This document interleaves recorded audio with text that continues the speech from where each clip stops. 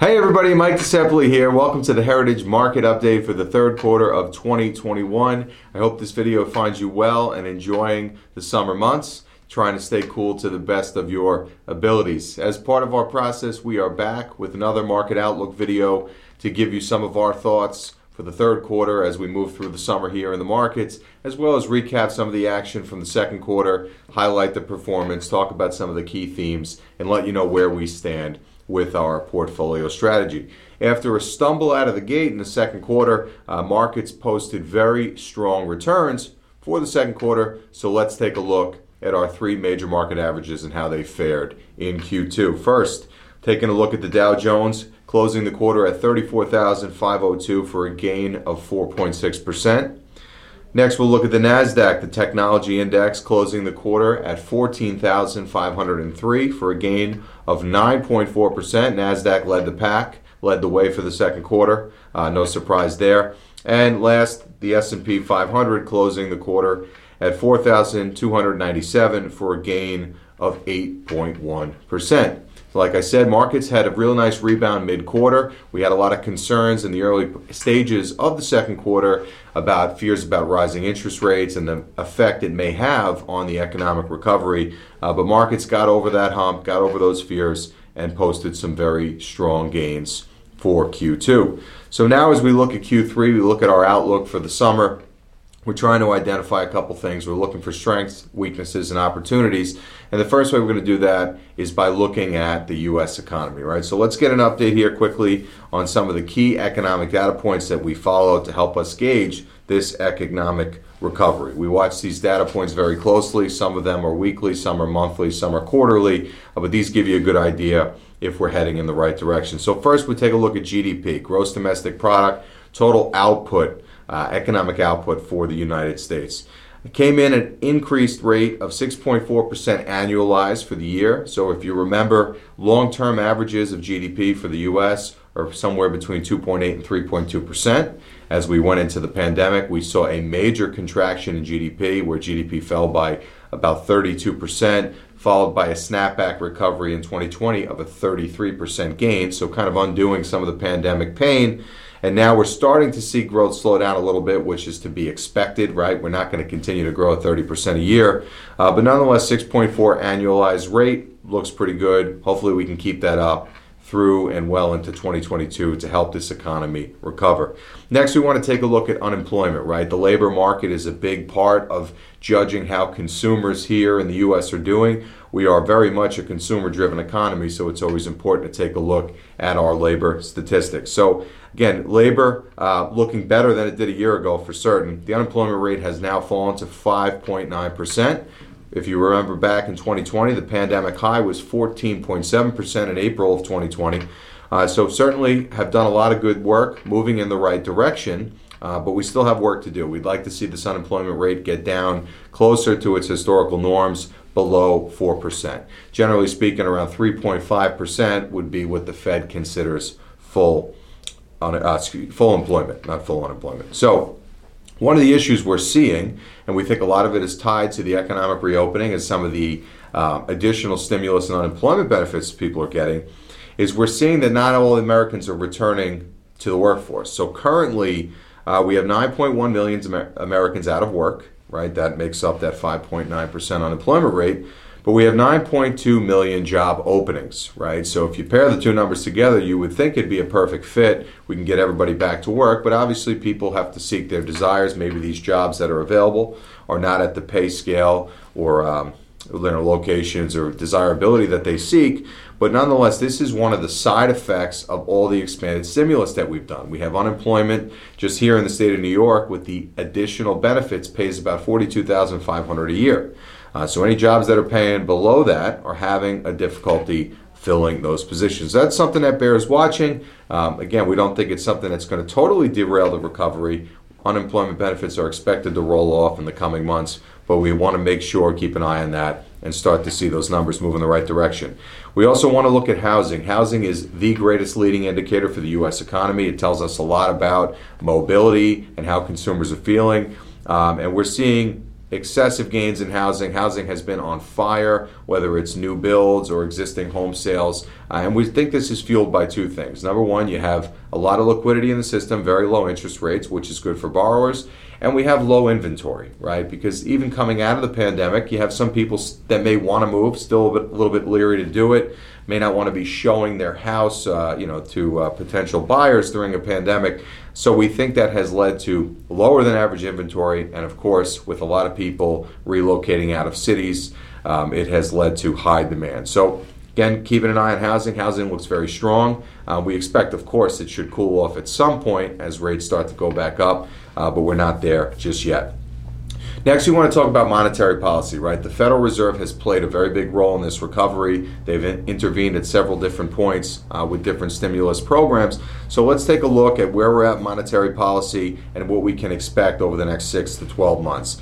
So the Federal Reserve has committed to having zero interest rate policy in place through the end of 2022. They have not changed on that stance, but the market, through the Treasury market, was starting to anticipate that if economic growth got too hot, meaning it started growing too quickly, the Fed would move, change their mind, and maybe raise rates before the end of 2022. It is our view that that will not happen. Nonetheless, that will not stop the market from worrying about it. But even with recent Delta variant concerns maybe putting a little bit of a dent in the growth forecast, we think that will make the Fed stay put and keep the rates unchanged through the end of 2022. This was a lot of the concern that we saw in March and April when the economy really looked to be heating up.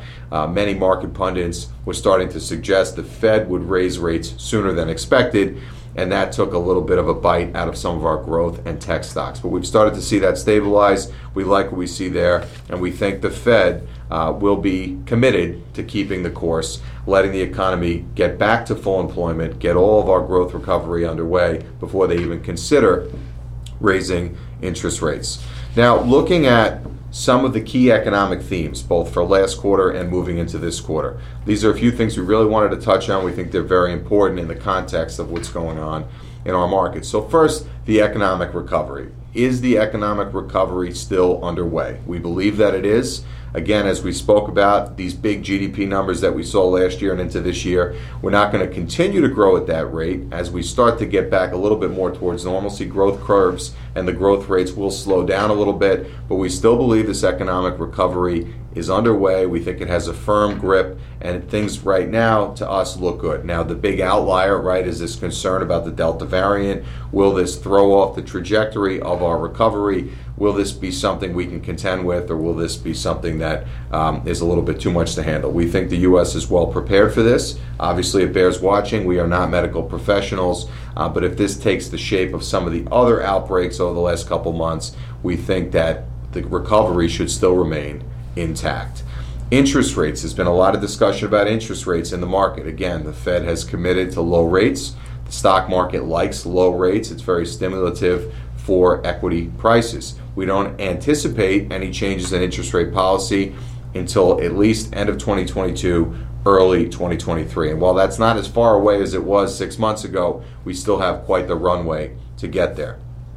Inflation has become a big theme in the markets. You've probably heard a lot about it, and we're certainly seeing inflation in the economy. Now, we do believe that a decent amount of the inflation is tied to the economic reopening. If you consider the fact that a lot of the world economically was shut down for a period of time, people are reemerging, they have money to spend because personal savings are at an all-time high, they have a desire to travel and seek out services and goods, and you have a lot of people doing this at the same time, counterbalancing with the labor shortage I mentioned before, where we still have a lot of job openings that are unable to be filled. So the natural cause and effect here is prices go up.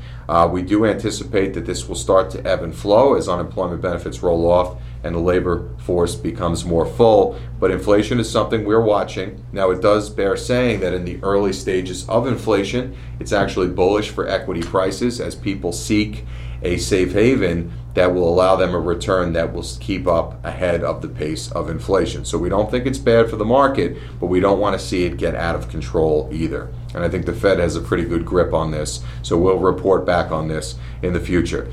That inflationary pressure we saw in some particular commodities, right? You probably heard stories about the price of lumber going through the roof, the price of steel, the price of used automobiles. There are certain areas of the economy that were hit a lot harder by inflation. We started to see some of those areas top off and come back down towards more normal levels. So we'll have to report back on that. It bears some watching, but we think some of the pressures are starting to ease. And the last thing I wanted to talk about as far as themes go is what we would call this fragmented market that you've seen, where we really don't have any synchronization between the Dow Jones, the NASDAQ, the S&P 500. We've had a lot of days over the previous quarter where it's either the NASDAQ is leading the charge and the Dow is down for the day, or vice versa, the Dow is up strongly and the NASDAQ is lower. So we've had a lot of questions. People want to know, this seems a little abnormal. We're not really used to this. Why is this happening? So number one, we think it's happening because if you really oversimplify it and you break down the market indexes into two main groups, the Dow Jones represents your reopening stocks, right? Stocks tied to the economic recovery. And the NASDAQ represents technology, in which a lot of stay-at-home stocks are in that basket. So as the economy started to try to get a grip on what's going on in the world, are we coming out of COVID? Are we going back into lockdowns? We've seen this dichotomy in the markets where when the outlook looks positive for reopening, the Dow leads the charge because you have a lot of travel and leisure and industrial-based companies in there. And when any time that there's fears about COVID, resurgence, or the likes, we see the technology sector and a lot of the stay-at-home companies take over. We don't think this fragmentation will last forever. In our case, we tend to lean a little bit more favorable towards tech and growth, and we think that's going to be the way forward. But nonetheless, we are acknowledging what you've seen in the market is a little abnormal, and this is this push and pull between the reopening and the stay-at-home companies. So we think it'll work itself out. We'll start to see a little bit more of the markets trading in sync, but we wanted to touch on that briefly in one of our key economic themes. Now, going forward, looking at our portfolio strategy for the third quarter and beyond, not a lot of changes in our thesis and a belief system as far as where we think this market is going. Yields are low, interest rates are low, stimulus is running high, and we think that is the ideal scenario to own growth stocks, tech stocks, software stocks, and the likes. That does not mean we're putting all of our eggs in one basket. We're still diversifying ourselves to include some of the travel and leisure recovery plays that we think will benefit our investors a lot. But we think this environment is ripe for growth stocks. We think the market will perform well through the end of the summer and into the fall. I think a lot of the setup right now suggests that. And one thing I wanted to mention particularly is investor sentiment. Investor sentiment is how investors feel. What is their mood about the market? Optimism versus pessimism. And pessimism is running at all-time highs right now. There is a lot of fear in this marketplace. The Fear and Greed Index, which we'll put up on the screen here now, is running right now at extreme fear, which is not how bull markets end, right? This is a very contrarian view.